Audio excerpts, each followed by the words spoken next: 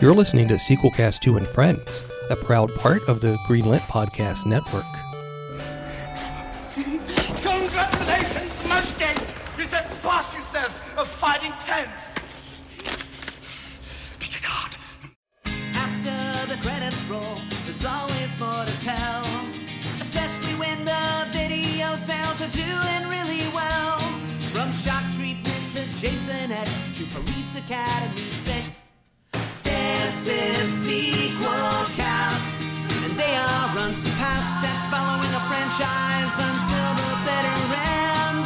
This is Sequel Cast, and your hosts have asked that I inform you that the show will now begin. Hello and welcome to Sequelcast 2, a podcast looking at movies in a franchise, one film at a time. I'm your host, Matt Bradley Shergi, and we are continuing or trudging rather, on this quest to cover the Crow films with the second in the series, in the quadrilogy to date, The Crow, City of Angels, released in 96, directed by Tim Pope, with a screenplay by David S. Coyer. With me is William Thrasher. Oh, yeah. We're going to celebrate Christmas a little early this year. And Alex Miller. Downtown, where your family gets murdered. That's right. So, this was released through Dimension Films, which was Miramax's kind of genre arm that did a lot of horror movies. That's the one run by Bob Weinstein, not Harvey. And this came out a mere 2 years after the original Crow. And I looked up some behind-the-scenes stuff on it, but I think before we get started, some kind of initial impressions would be good. For me, Crow, City of Angels, it really shows you how much of a stylist Alex Proyas, the director of the first one, was. And because this one, it looks cheap. It's basically doing the same kind of storyline. Mm-hmm. And I don't often say this, but it seems really like disrespectful to the original. It looks cheap and it feels cheap. Like there's not a lot of people on the streets. Like there's not a lot of props. There's just a lot of, paper blowing around in the wind. Yeah, it feels cheap. Well, my first impression upon seeing this is that this movie, this is the direct to Cinemax ripoff of The Crow that nevertheless seems to have the real Crow in it. It's like the direct-to-video rip-off people somehow got the rights to the things they were ripping off. Like it was originally called Falcon Avenger or something like that, and they were like, "Oh shit, we can call it the Crow, sweet." Or Ravengeance. Yeah, exactly. Here's a question I have for you, Thrasher. You might not know this, but with have you read any of the Crow comics? Like, did it always have just one Crow character, or did it bounce between different people? Well, there are multiple spirits of vengeance, like the dead cowboy, but unfortunately, I had attempted to track down some issues of The Crow between last week's episode and this one. My attempts were not successful. But with any luck, by the time we get to the fourth one, I will have read some of the original comic. Okay, yeah, because I was reminded a bit of I read some of the Dark Horse comics for The Mask when we looked at those, and in the comics, the main character from the movie, Stanley Ipkiss, gets murdered pretty early on, and the girlfriend puts on the mask. The mask keeps on going on different people, and I look at this, and The Crow, you have it be another a man puts on, gets killed and does revenge. Why not have the child do it? Why not have the girlfriend do it? Right, and like you said with the disrespectful thing, I really feel like the only inspiration of this movie, I feel like some producer was like, I want that Brandon Lee feel, and that's about it. You know what I mean? I think that's really all that went into casting of Vincent Perez, who I actually recognized from, this might not be a very popular thing, but from the last Roman Polanski movie, and he's actually pretty good in it. He's just not very good in this because they're not giving him a lot to do because it feels like he's just doing a bad Brandon Lee impression. And like you said, it kind of feels disrespectful. and this was his English language debut as well. He was, raised in Switzerland, but he's half Spanish, half German. And it's, I don't know what it is. He's been in a lot of different things over the years, mainly foreign films. He was in Oh, this is something we talked about a while, Thrasher, ago. He was Marius in Queen of the Damned. Oh, yeah, that one. Oh, yeah. But But otherwise, these I'm looking over his IMDb. It's mainly like French productions or Yeah, a and lot of not a lot of stuff that gets exported out here mm-mm, either, yeah, aside which is too from bad. But yeah. Hey, do you know there is a Sierra connection? What would that be? So, Holly Chant, who plays the Peep Show performer Holly Days, she appeared in the Sierra video game Phantasmagoria as Victoria. Oh, okay. Oh, he played Fan the Tulip, which is like a French medieval adventure. I don't want to say franchise, but legend, in a remake in 2003. I didn't know this existed, but the original one from '53 is really fun. Yeah. Interesting. Yeah, I mean, I'm sure he's good in other stuff. I mean, this when he has the makeup on, which I think is a lot worse in this movie, he kind of resembles Brandon Lee with some of the facial features. It says, "Believe in the power of another," is what the poster says. He's doing like a Batman pose, and a gargoyle, which I don't think he don't think he ever does in the movie. And the director of this, Tim Pope, did a lot of music videos for The Cure, but also did some like UK comedy stuff. And since then, I don't. Yeah. Well, he'd done some music video and rockumentary stuff for Iggy Pop before, which is, I'm sure, how we got Iggy Pop Makes in this sense. movie. Yeah. I would argue puts in the best performance of all the actors here. Yeah, he's actually good. I'm not familiar with Iggy Pop's music really, but he definitely looks the part of the gang of bad guys and has kind of a sense of humor about it. It's a more memorable performance.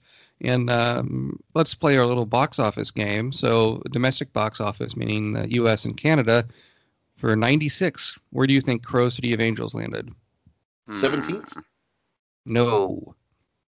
What do you say, higher? Lower. Ooh, I'm going to say 23rd. 98.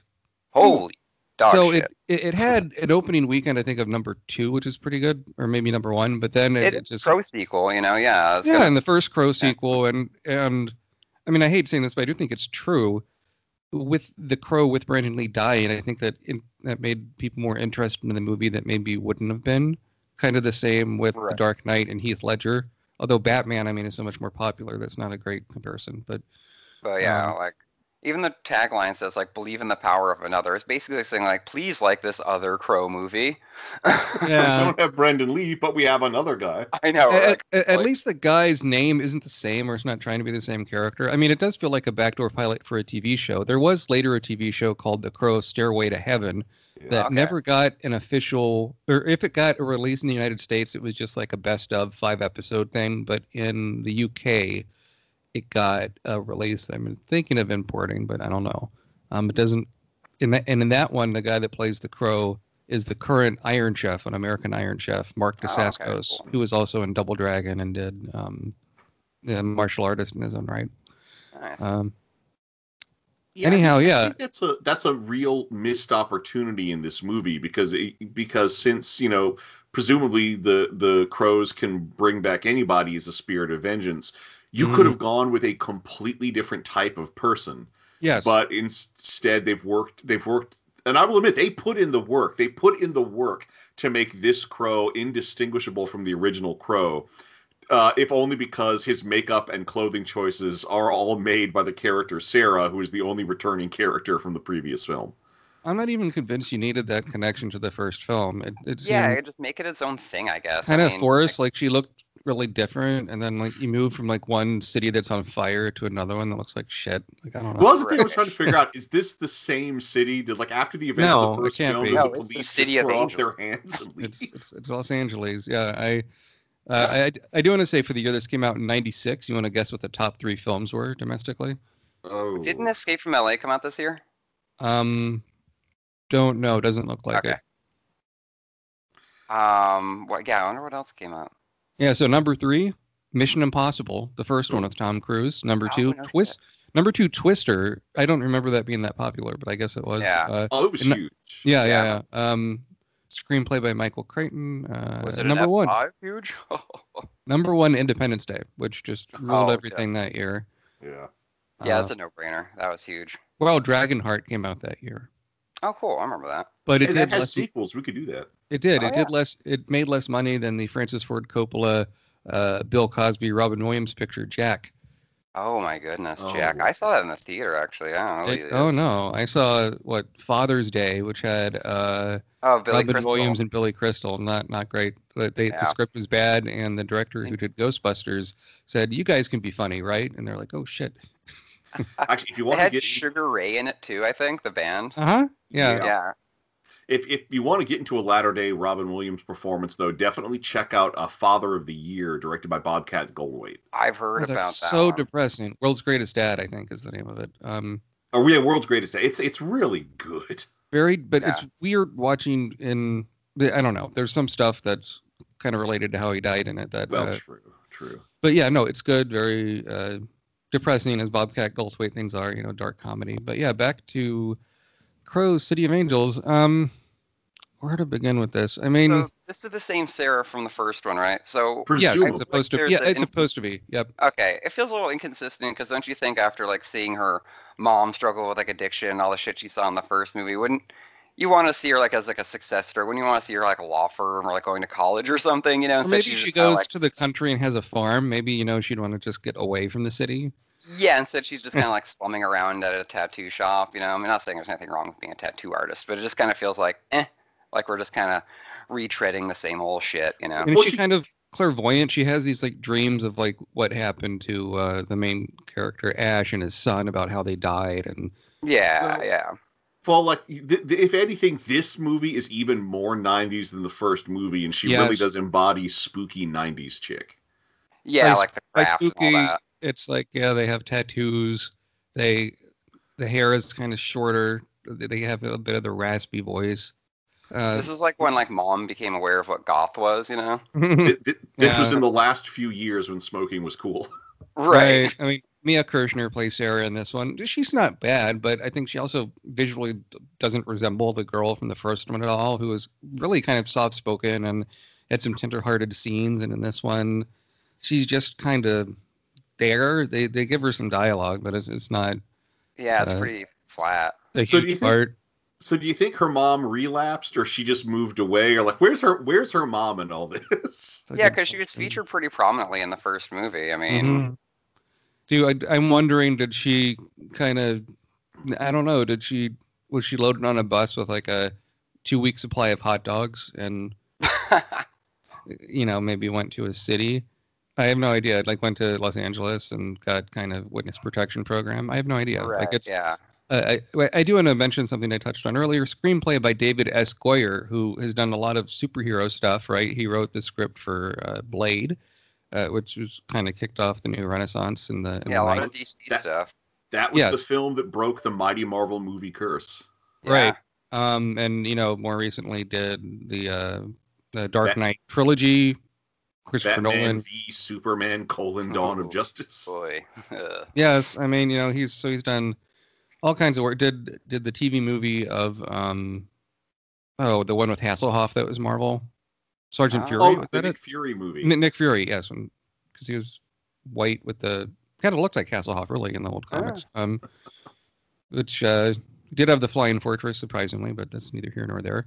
And Please, it's called the Helicarrier. Thank you. yeah.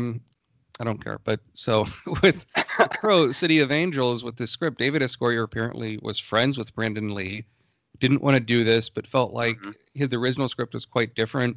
The Crow was a woman. There you go. The bad guy was based off Jack the Ripper. It had an opening in London. Wow. I think was probably more ambitious. And then the script was heavily rewritten, by someone else that didn't get credit. Why David Goyer didn't try to like arbitrate it or go with Hmm. Alan Smithy or something is a bit curious, but I'm sure, he was quite busy at this time in the 90s. He also was working on Dark City by Mhm. Alex Proyas, which is an excellent film. Yeah, it's underrated, terrific. Yeah, Roger Ebert, one of the rare movies he did a commentary for. That's awesome. And even early for the internet, I guess, Roger Ebert released some audio commentaries as MP3s people could download before podcasting was a thing. Yeah, that's right. What a guy. I love I think it was when he did an article for like Yahoo Internet Life magazine. There's like Casablanca. I'm sure some of those exist somewhere, but Oh, I'm sure. Yeah, definitely. You know, it makes me wonder, with all of the Jack the Ripper connections in the original script, do you think they Mhm. might have couched that because From Hell came out kind of peripheral to this? I think From Hell was probably in development at this point I think because I so. think that came out in 2000. Maybe I also think they just wanted to keep the budget low and not film overseas. Yeah. Well, I mean, so much of this movie is just filmed in alleys that exist only in backlots, and Yes. I will say like the model work. I praise the model work in the first movie. I'm going to continue to praise it here. This is clearly just models. All the establishing shots are models, but they're really good models, and everything that makes them look fake only makes me love it more. It's like I'm watching a really, really grim staged opera. But Yeah, they the get so close to these models, you can tell the gauge of HO railroad scale brick texture that is on some of these buildings. But the lighting is so blown out. yeah. I mean, in the original Crow, like everything's dark and moody. You got like fires and trash cans everywhere and stuff. It And has a real. rain and everything, yeah. Mhm. Well, And this that's it just doesn't have the texture. You do have the smoke in some of the scenes and the long shots of the motorcycle going down the alleyway. I mean, that looks like they reused that footage 10 times in this movie. But Oh, I well, know, yeah.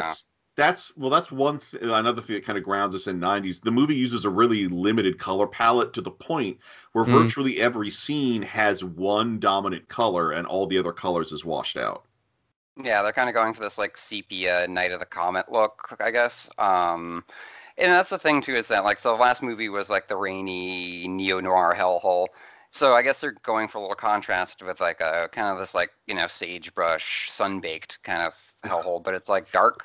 So it just kind of feels it just bumps, like Well, every scene is filmed in Crime Alley from any recent yeah, Batman movie. exactly. I'm waiting for the guy with the switchblade to come out, well, Uh, and the idea they have here of what's edgy. There's like some S&M club. There's like a tattoo parlor. There's like And they keep a going back sex. to that S&M club. Oh, They I know. do. There's like the peekaboo. There's like porn shop with the jack off things in Peep the show. Yeah. peep show. Thank you. And that's the thing is that like there's like this like fetishy kind of goth culture vibe you got with the old one. There was some kind of freaky kinky stuff going on and what have you. And this one just feels clumsily trying to imitate that. And like if you did with this what you did like what Clive Barker did with the Hellraiser movies Sure, or like sure. the first two, Yeah. you would have kind of a vibe to go off of. Whereas this movie just doesn't have any vibe to it. It But doesn't really go all in on yeah, anything. it thinks it's being sexy, but it's not. I mean, I'm reminded a bit of like 8 mm, the Nicolas Cage movie, where Right. it tries to be like, oh, look how seedy the stuff is, and it's like not when you light it like that, not when you Yeah, exactly. you just have a few extras with rubber pieces on, and Well, this multi-story S&M club, I will admit, what it lacks in quality, it makes up for in quantity. yeah, it's quite crowded. I do There's like a the lot shot of it, yeah. when you enter it that it has this. It looks a bit like the Human Centipede poster where you have these Oh, the people in the flesh tubes. the people in the flesh tubes. That was kind of cool. Like I like that, but yeah, Crow City of Angels. I mean, so you start off with the main character. His name isn't Eric Draven. It's Ash Corvin. Like, okay, Another and- Raveny name. right. And his 8-year-old son Danny, and they get like the murder is pretty brutal. And the whole time I was like, I want the 8-year-old to be the Crow and killing people. Like that'd be weird. I'd Yeah. rather see that movie. But Well, I It- kept it's expecting the depressing. ghost of the kid to show up. oh yeah, but by that the would've been time he good. does, but it's so late in the movie, I'm like, oh Uh-huh. yeah, we're doing this now. And I mean, the producers did recut this heavily to kind of mirror the structure of the original. A lot of footage was lost. Yeah. Was And then lost. like you don't even get like ironic deaths in this one either. Like No, it's not funny. It's just that they just happen. And God, Vincent Perez's performance. I mean, it's his first English performance, or at least a first big performance in the U.S. yeah. And when Brendan Lee was the Crow, he had kind of a sense of humor. He seemed to kind of relish life and all these things. And Vincent Yeah. Perez just like shouts all his lines, and he It's sometimes like really or he yeah. mumbles them, and you can't quite get what he's doing. He's not doing an imitation of Brendan Lee, and I'll give him credit for that. But on the other hand, it's just he doesn't come off as a presence. He just kind of sits there. The bad guys are much more interesting. You have Iggy Pop. Richard Yeah. Brooks, I think, is especially good as kind of the head I guy. think he's really interesting in this as kind of this like, like witchy androgynoid greasy guy, you know. But yeah, the crow is that I think the big flaw here is that the thing with the first crow is that he's not like a stoic badass. Like he talks. The crow has a voice. He has a lot of dialogue. So when you cast someone who's probably English is not definitely not their first language, you don't want to have another very talky crow if that's what you're if you're going to imitate the Brandon Lee thing, give the dialogue and give the vocal inflections a little more presence. And maybe not cast someone who this is their English language debut. Well, so I want to. You mentioned like the androgynous villains. I gotta say this is a very queer movie, and I mean that in like the best ways. Oh, yeah. Virtually all the villains have like gender non-conforming traits, or have like there's kind of like a swish and a swagger to everything they do. But it also carries over to the crow in this film. Like the crow, and I thought about this. So this all happens because the crow and his son are murdered. We don't get any indication that there's a mother, to the point where like I'm looking at this and like, are we? The vibe I picked up is that this is a gay single father, and that's who this crow is. It crossed my mind, definitely. And that would have been something to like a much more that'd be an interesting avenue to explore in the movie, but it just seems like the movie's so disinterested in exploring anything. Well, I think that's the problem, because like if like I so want this version of the crow to be gay, but this is they have to have one scene to give him a case of the not gays, because there's that scene where arbitrarily he seems to be attracted to Sarah. There's like, we can't do this. Can't do what? You're barely making an effort. I wish that scene wasn't in the movie at all. It is just like necessary, and it's staring at each other. Yeah. Apparently, there was an extended director's cut of this released on DVD. The one we watched was the theatrical cut. It's about 10 minutes longer. So, yeah, cut. I rewatched some of this in preparation for the episode. It was called the extended, the enhanced work print, and there was a lot of captions with explaining scenes that were omitted and stuff. And like maybe someone out there is probably going to tell you that the movie in its entirety is a misunderstood masterpiece, but I don't think no one's going to really convince me that this is a good movie deep down. I'm sorry. Maybe it is, maybe it's not. I would give it another try if that was the case, but I don't know. And also, what's kind of creepy, if there's like the sexual tension between, the crow and then Sarah, isn't that kind of creepy because he was definitely like a fatherly figure in the first movie? Well, yeah, but it's a different guy. Although speaking of that, so Sarah's all grown up in this one, so of course we need a street waif for the crow to save. So there's an arbitrary street waif in this movie who's hooked on a mystery drug. I don't know what the drug is. It's like you snort it like cocaine, but it's black. And it comes in these wrappers. It comes in these artisanal wrappers that have like Artie Kilowatt on it, but it's Artie Kilowatt with a devil face. Which it's so stupid. Which is totally drug packaging that would exist in the 90s. Artie Kilowatt was still relatively well known or remembered as a 50s throwback thing that 90s drug users would definitely have ironically used. And so he cures her of her drug addiction, which is also one of the few scenes where his ability to perform prestidigitation has any effect on the movie. Or like he just, makes it spontaneously combust. But when he does it, like he keeps stroking her hair in this really creepy way. Yeah, it's weird. And it's funny too, because like reading the synopsis on Letterboxd, it literally says, after Ash and his little son are murdered violently for no reason by Judah's men, he returns from the dead to take revenge. And it's like, yeah, for no reason. A lot of things happen in this movie for really no good reason. Well, it's not strictly no reason. Like they hear a gunshot outside of his motorcycle repair shop, and they end up witnessing a murder. They end up witnessing a hit being conducted by like 5 people with 2 other people watching, waiting in a car. We find out later. Yeah. And so, he said no witnesses, so they kill them. Although rather than just shooting them and leaving them in the street, that has to be horrific. So they tie him totally. together, carry him to the docks, shoot the kid, and then throw them both overboard so that the crow drowns. I know, yeah, leaving no witnesses. It's like they put a lot of time into that witness. And- Wow. But And when- recording it, they record it on a Yeah. camcorder, and then later they review that footage in their lair. Yeah, Right. I mean, these are some bad criminals, man. Like, not bad as in like they're bad at, they're just bad criminals. Like, they're not very good at crime. You have also when the character comes back, Ash comes back as the Crow. He's kind of, nursed to health kind of by Sarah, and instead of like, there's a good scene in that first one, or a lot of good scenes, but when like he returns to the scene where he was murdered and he jumps out the window and he survives and he seems gleeful about it.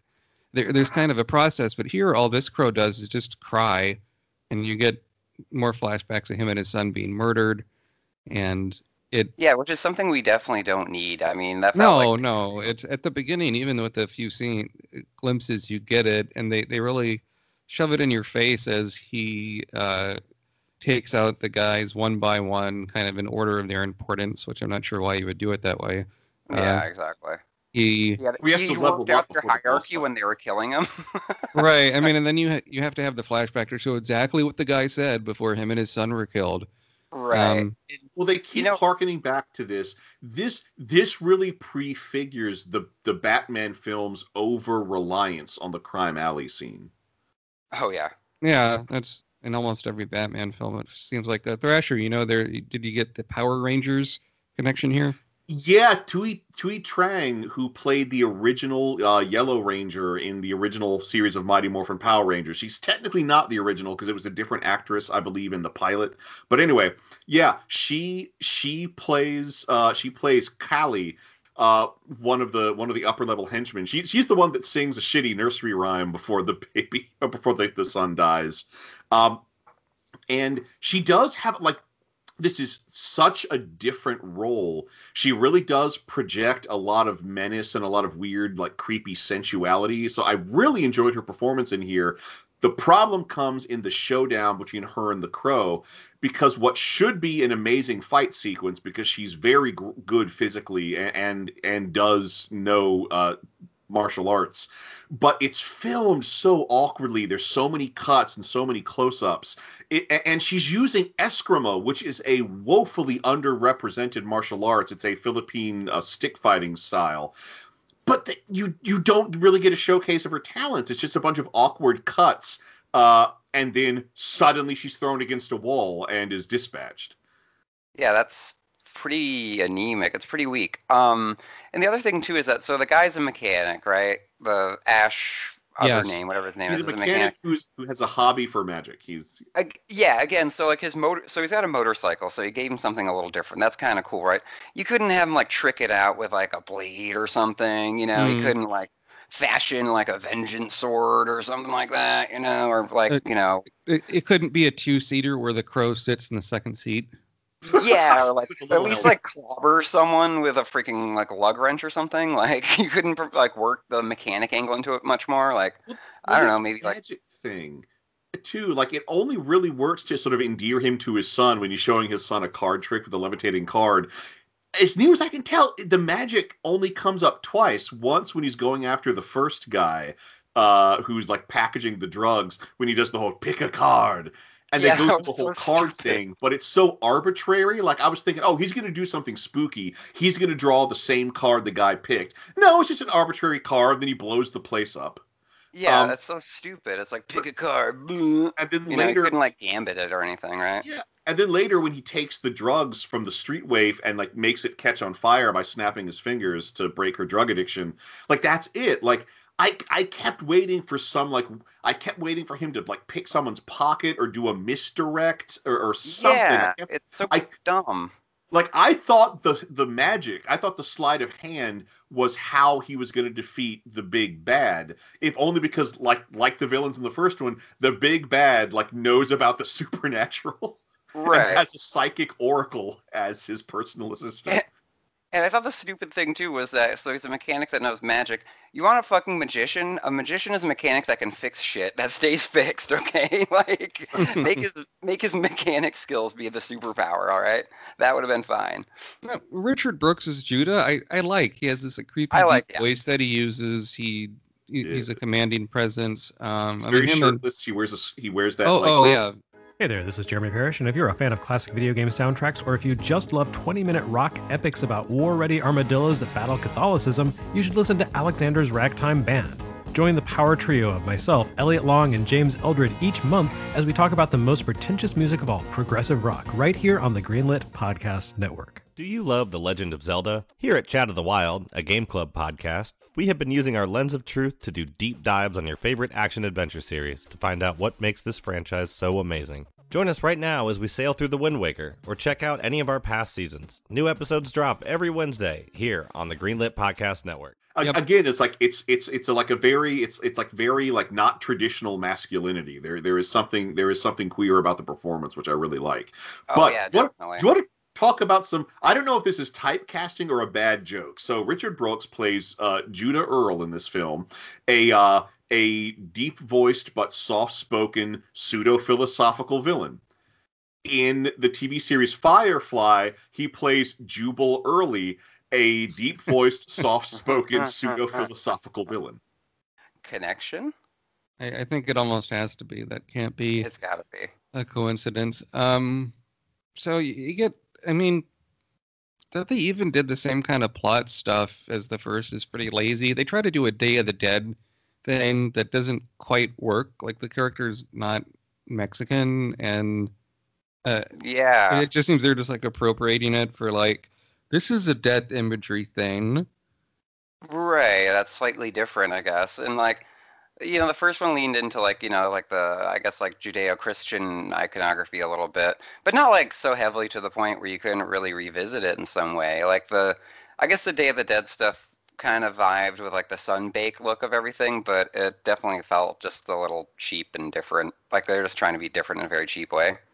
And Like they there was do, like a stale yeah. on Day of the Dead stuff somewhere.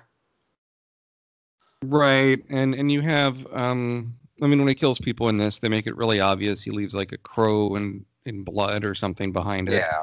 as his calling card, and it just looks Well, that's his other superpower. He can make Cheesy. bird-shaped things.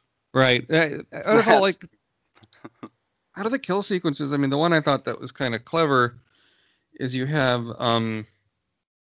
Nemo, played by a young Thomas Jane, is in the peeping booth, and then like the lights go out and the lights go back on. It's the crow sitting on Well, the the other side of divider the comes peeping. back up. Yeah, He the puts in divider more comes back up. money. Right. And the whole time I'm like, oh, I can't wait for the divider to go up and the crow to be there. So like that worked. That built some tension. And that death, being murdered in a peep show booth by the person on the other side of the glass, that is as close as we come to an ironic death, if only because that ties in to the character's vices. Well, and him jumping through the window at him is cool. And I mean, he's in the peeping booth, so he's in a private area by himself. Although it's we good do setup. find out afterwards when the other criminals come to investigate the murder, the phone in the peep show booth rings because that's how you talk to the performer. They pick it up and have a conversation with the crow who's in a phone booth down the street, and it's like, oh wow, you can call into and out of the peep show booth. And then I just immediately imagine, what if you got the wrong number and accidentally called the pervert in the peep show booth? I know, right? Or the pervert in the peep show booth called out accidentally. That would have been a great one-liner if like the cop hung up and was like, "How do you get that number?" Right. And this is also because one of the death scenes that I did kind of like is when he finally there's a whole running thing in here where Iggy Pop as Curb is that he has this new tattoo on his chest and he keeps getting into arguments with people about it's a black bird. No, it's supposed to be two demons facing off. And in fact, we do see the design of the two demons facing off. It does not look like that, to the point where like he has a legitimate grievance over Sarah, who did the tattoo. That does not look like the design of two demons facing off. Right. And, But and like, where was the tattoo again? It was on his chest? Chest. yeah, it was on his chest, just about over his heart.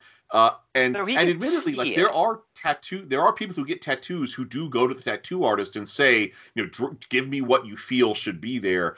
But when you go to the tattoo artist, like you got a lawsuit on your hands if you pay for one design and get a completely different design. He should have just taken her to court. I want to see them in court. But anyway, that's the whole foreshadowing. So finally, when he's being chased around town, it's a motorcycle chase with the crow.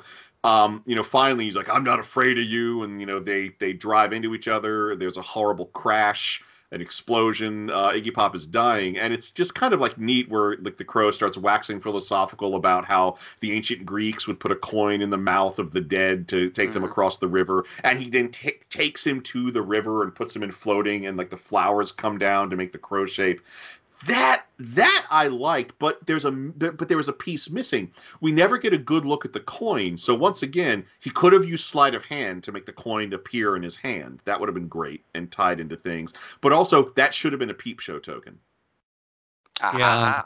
Would have made more Right? sense. Or, again, go to the ironic department and like he shoves like a bunch of coins down his mouth or something. There's a lot of possibility here to do the ironic death thing. And they don't really capitalize on that. So the fact that things become crow-shaped when they're around the crow in this movie, I just imagine, what if he killed someone in a bakery and so all the cookies come out of the oven crow-shaped? And then you see like the police investigating the murder all eating the crow-shaped cookies. Yeah, overall, this movie is just dumb. I don't like it.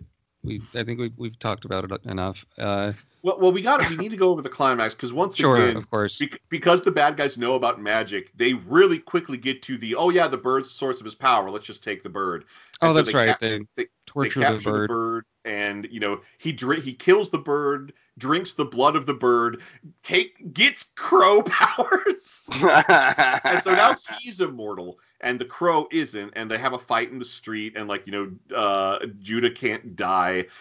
Then of course Sarah gets stabbed because the female lead now has to die. That's another bad screenwriting habit that crops up here, possibly for the first time in Goyer's work. But anyway, and so the crow defeats Judah with an arbitrary power because it turns out all the other crows are connected to spirits of vengeance. So he channels all the city's crows through his body, which make Judah disappear in a bad digital effect.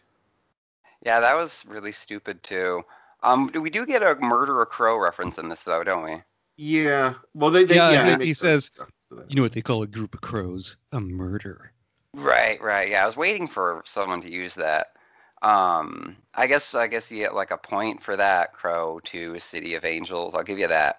I mean, I'll say Iggy, and it's what some good points. Richard Brooks and Iggy Pop are fun. They've got some energy. Richard Brooks especially. Iggy Pop's always good. He's a natural performer, so as a crossover artist into acting, he's always pretty fun to watch, whether it's this or Dead Man's another fun Iggy Pop performance. Hey, the Deftones are as themselves in this movie. Cool. Yeah, the soundtrack has got like the best and brightest of the mid to late 90s rock scene with it's got Bush covering Joy Division. Oh, yeah. Yeah, nobody asked for that, no. So, Alex, do you give this a sequel yes or sequel no? I'm going to give this a good old-fashioned sequel no. Yeah, I agree. I'd say this is a sequel no. It feels like a copy of a copy of a copy of the original. You get a few fun moments. The bad guys in this are fun, but it's not enough to get it over the finish line. As that cat is meowing in the background, I think the kitty agrees. Sequel no. I don't like it either. Rasher. All right, you're gonna hate this, but this is a terrible movie, but I consider it the good kind of bad. I had so much fun watching this, so much fun reveling in its 90s-ness in the S&M Club, in Iggy Pop. I'm giving this a sequel yes. If you're gonna see one terrible Crow movie, it should be The Crow, City of Angels. Well, you might be eating crow in a few weeks when we're done talking about the other ones. I don't know. Like when I did sort of a survey on Twitter about these sequels, and people seem to say this movie is like bad but boring. Some of the other ones are so bad it's good. Some people claim next week's movie we're looking at, The Crow Salvation, is better than the original. We'll see. And the last one I've heard is just so bad it's funny, that has the Eddie Furlong as the Crow. if we can find it, should we do like the first episode of the TV series? Nope. Okay. Also, I'm surprised he didn't work in like an Ash reference, like, this is my eruption, choke on the ash. Well, there are kids like singing like when the crow's being killed, there are kids in the street singing ashes, ashes, we all fall down. Like that's yeah, that's. But the soundtrack is so muddled. You know what was really creepy is when the crow had his powers taken away and he falls, and like then he sees the ghost of his son. Is like, if you don't finish it, we can't be together. That is some dark shit. Like what kind of God would keep a father and son separated if the father doesn't finish committing a series of vengeful murders? And then tease him with the ghost of his dead kid as an undead Avenger. Yeah. Unless it's like, well, the work is unfinished, so you can't find rest. Okay, maybe I can see that. But that is that like I wish the kid hadn't shown up as a ghost at that point. Yeah. Right. So to pitch a sequel, I think what I would do for mine is I would set it in the caveman times, and the caveman, let's just call him the main one, let's call him Ooga Booga or something, is walking along and sees caveman number 2 club caveman number 3 to death, and he can't get away, and so he gets killed, and he comes back as a crow. The Cro-Magnon comes back as a Cro-Magnon, and he seeks revenge. And the soundtrack would be covers of goth music using like really primitive instruments, like banging rocks together and like banging rock. Yeah, it's all like banging rocks. It's all using natural, nature found objects. May I suggest a title? Sure. The Crow City of Bedrock. That's good. That's good. And the poster would just be like a cave painting, but like of a crow. It'd be kind of a classy looking poster. And but as part of the merchandise, there'd be a T-shirt that would say like "Get Stoned" or something. Crow City of Bedrock. Not let's get ready to rock and roll. Or is there any dialogue, or is it like a quest for fire thing, or just kind of like grunts and groans, like? Argh. It is grunts and groans with. There's no subtitle, but you get David Attenborough to do narration now and then. Ooh, classy. So the crow spots an opportunity for an ironic death. Machiavellian he is, though primitive he is. As he picks up the rock, he lowers it on the head of his foe again and again and again. Yeah. So there you go. Thrasher, what's your pitch of sequel? All right. So my sequel, since Sybil survived, we're going to find out that Sybil, the Oracle, is in fact the real brains behind Judah's criminal empire. So she builds it back up greater than ever using her gift for future sight. But if anything, her gang is even more supernatural. They're like casting spells and putting wards and runes on things all over the city. Her drugs are powered by magic. So since through Judah, her actions got Sarah killed, Sarah's going to come back on the 1-year anniversary of her death as the next Crow. And she already knows how all the rules work, and she already has the makeup and outfit, so it's a real quick transition to her becoming the full-on Crow. But now, the criminals are supernaturally defended, so she has to outthink Sybil and her gang to eventually bring her down. And that's the whole thing, is that she finds out that the reason Sybil's taking all these precautions, Sybil's trying to cheat her own fate. Sybil knows how she's going to die. So the real trick is that's how Sarah defeats Sybil. Sarah, as the Crow, pieces together the prophecy of how Sybil's going to die, and then makes those things happen, thus making Sybil's death inevitable. I see. And what's the title of it? I'm gonna call Crow. See, the Crow. Days of Future Past. There you go. Because it's all prophecy based. Alex, what's yours? So when someone's wrongfully murdered and they want to wreak vengeance, we all know what's going to happen, right? We've seen this shit before. So instead, this is going to be the process of what happens in between the death and the return back to Earth. And it turns out when you enter the afterlife, you have to file all these like it's a huge bureaucracy where you have to like file all these like requisition forms and paperwork and stuff. And there's a whole like multi-level like RMV-esque place to go to, almost like in Beetlejuice. So it's like if you want to avenge you and your son's death, you have to fill out requisition undead form W12A. Remember to bring a number 2 pencil. And you have to also work out your persona, what kind of animal you want to return as, or if you want to embody the animal. So he has to go and like audition, and like alongside there's other guys like like Ricky the Vengeance Falcon and like Wally the Revenge Wombat, and they have to like do their shtick and get like approved. your magic animal has to be licensed. Yeah, exactly. Yeah, so you got people being like, I'm Frankie the Revenge Flamingo, and I'm Polly the Mean Penguin. You took my pog collection on Earth, damn you. And they have to get approved, like, was your death that wrongful, or were you just pissed, So it's called Crowocracy. Don't forget to fill your forms out. Very good. In fact, your cat in the background almost sounded like a crow, so... Exactly. He knows. Clever commentary. Okay. So, on to what you're watching. I watched a sequel that just came out as of this recording. It was Borat's subsequent movie film. Oh, yeah. I saw that as well. On Amazon Prime. I don't want to get into it too much because we might talk about it later on a proper episode of the show, but I think it's well done. I was reminded the most of the Jackass spin-off movie Bad Grandpa, where it has more of a narrative and you have kind of a second banana character. But it actually... I think it worked pretty well. The trailer did spoil a lot of the gags, especially early on in the film, but you can't quite avoid that. And for Sacha Baron Cohen to try and like stealth do a movie in the middle of the pandemic, which I don't think that was his intention. Oh no, it clearly wasn't. And the climax of the movie has so much to do with the pandemic. I am really curious what they originally intended for the end of the film. Right, and the climax of the movie I actually found believable too. Like it ties in ways to the first that you don't need to see the first, but you might get it more. And they do some callbacks, but not as much as you would.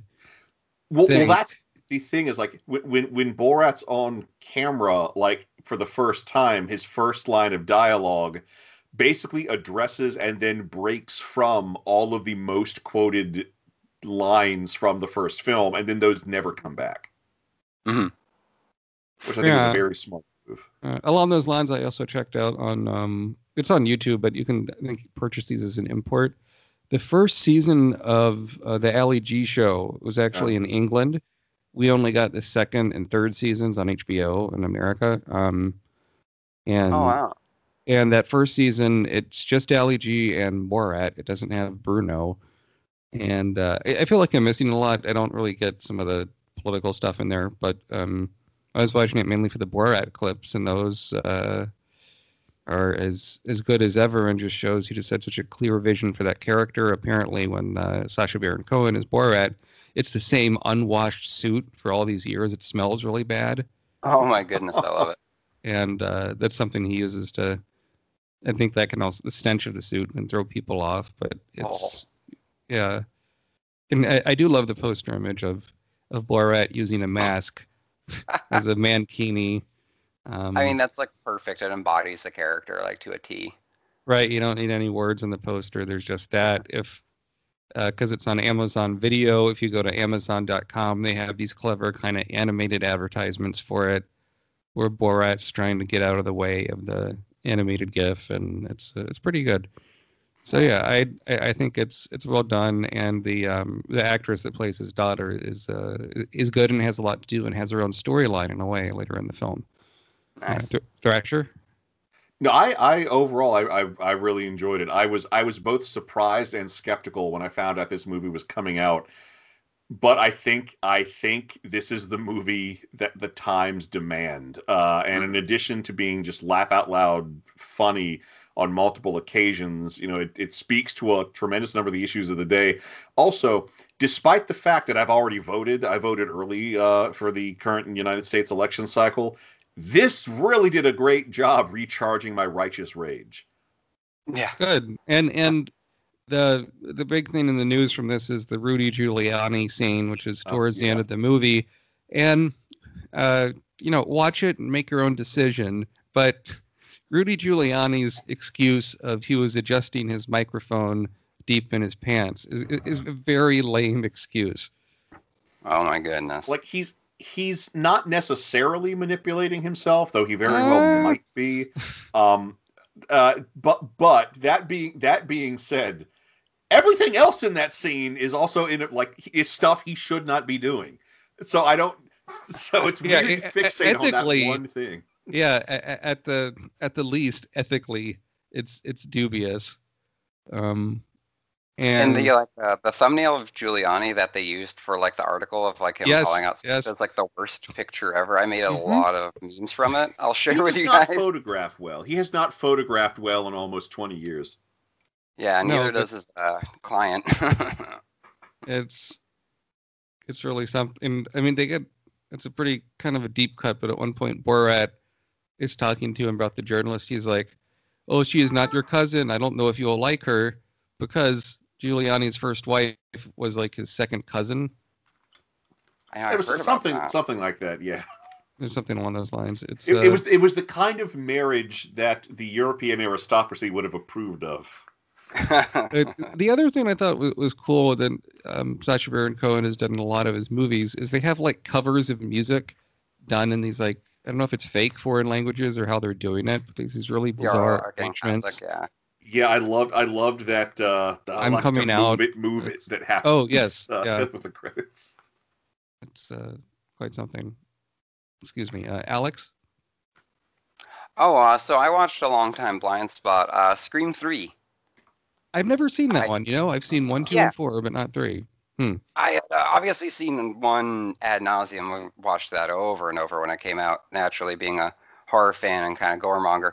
And the second one, our pay-per-view used to lapse, so it would just play the same movie over and over for an entire day. So I saw Scream 50 times. Yeah. And I still think it holds up. So revisiting the trilogy, I saw the third, or quadrilogy, I guess.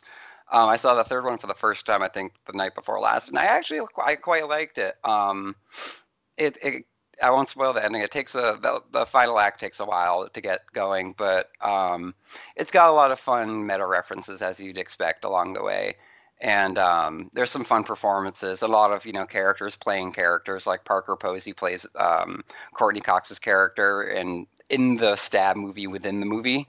And that's a lot of fun. So it's got some good references, and I think they have a little.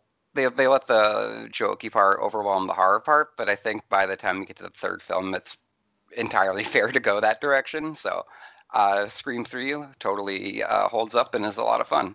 Yeah, there's a Scream 5 coming out. Did? Yeah, I wish they would actually make a Stab movie. I know, right? Do a parody or satire of the film series in a movie that is an extension of the series. Yeah, that would make a lot of sense. They had to have filmed enough footage to show, to put the Stab films in the Scream movies. So, it's already half done. Right.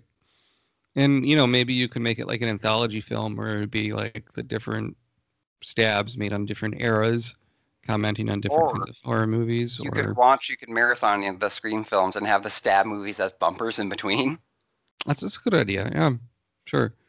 There's a lot of things you could do with that. We'll see what kind of reference they'll make to Stab when Scream 5 comes out. There also was a Scream TV show on MTV for a few seasons.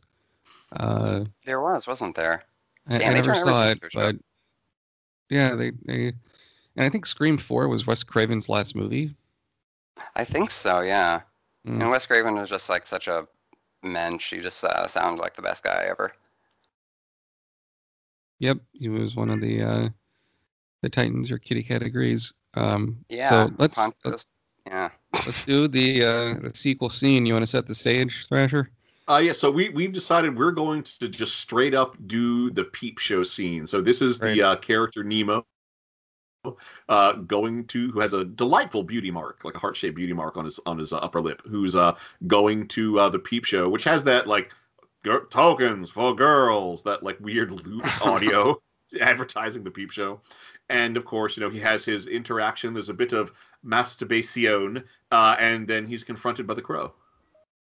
Yeah, this movie did really stand out for me that if you do masturbation just filmed in extreme close-ups, it's really uncomfortable. Like it's just a guy Yeah.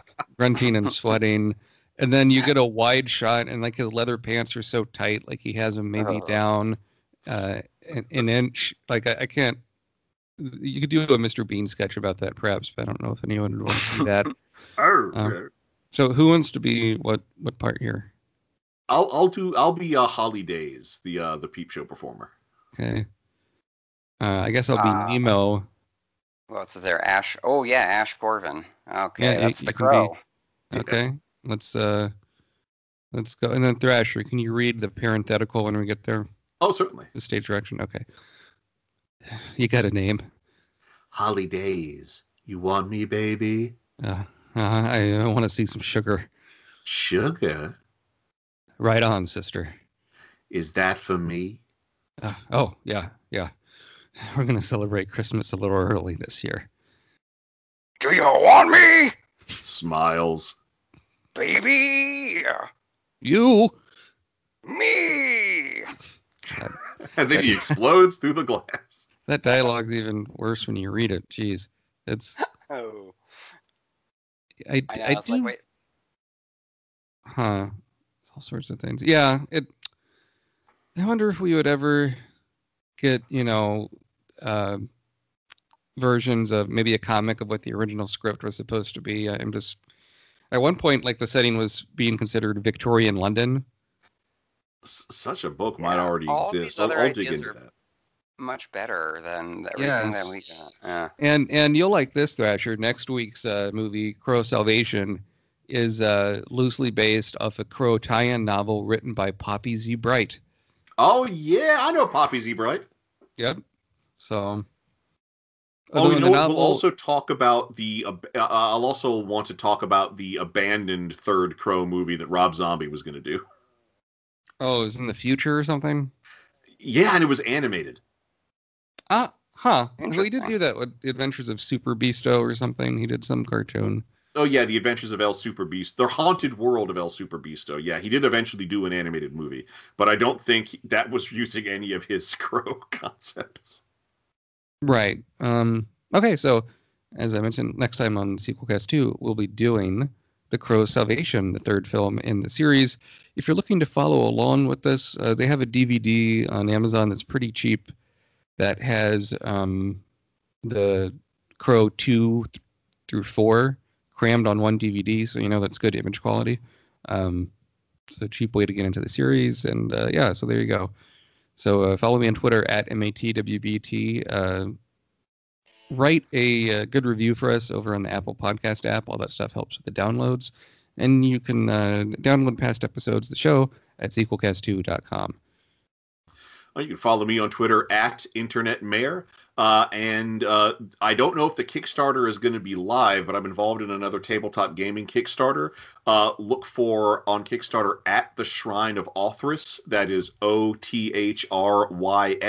I am going to be doing cartography and encounter tables for this third-party Dungeons and Dragons adventure module that Skirmisher Publishing LLC is putting out. Also, one of the first stretch goals. If you want to support me, let's hit that first stretch goal, because one of the first stretch goals is full color maps. So that's more work for me, but that's also more cheddar coming my way. So at the Shrine of Othrys on Kickstarter. Nice. Alex. Oh, you can follow me on the Twitter at CrabNebula1914, and if you want to check out the YouTube channel, The Trailer Project, you'll see some cool horror-themed stuff and some trailer commentaries. Very good. So for Sequelcast 2, this is Matt This is Thrasher. This is Alex. saying... I'm your boogeyman, boogeyman. Turn me on, I'm your boogeyman, boogeyman. Do what you want. You ever cross the line? Yo, I'm like the crow, low down and dirty. As I handle my business and as I take you on this journey. It ain't no city of angels where I'm at, it's just people.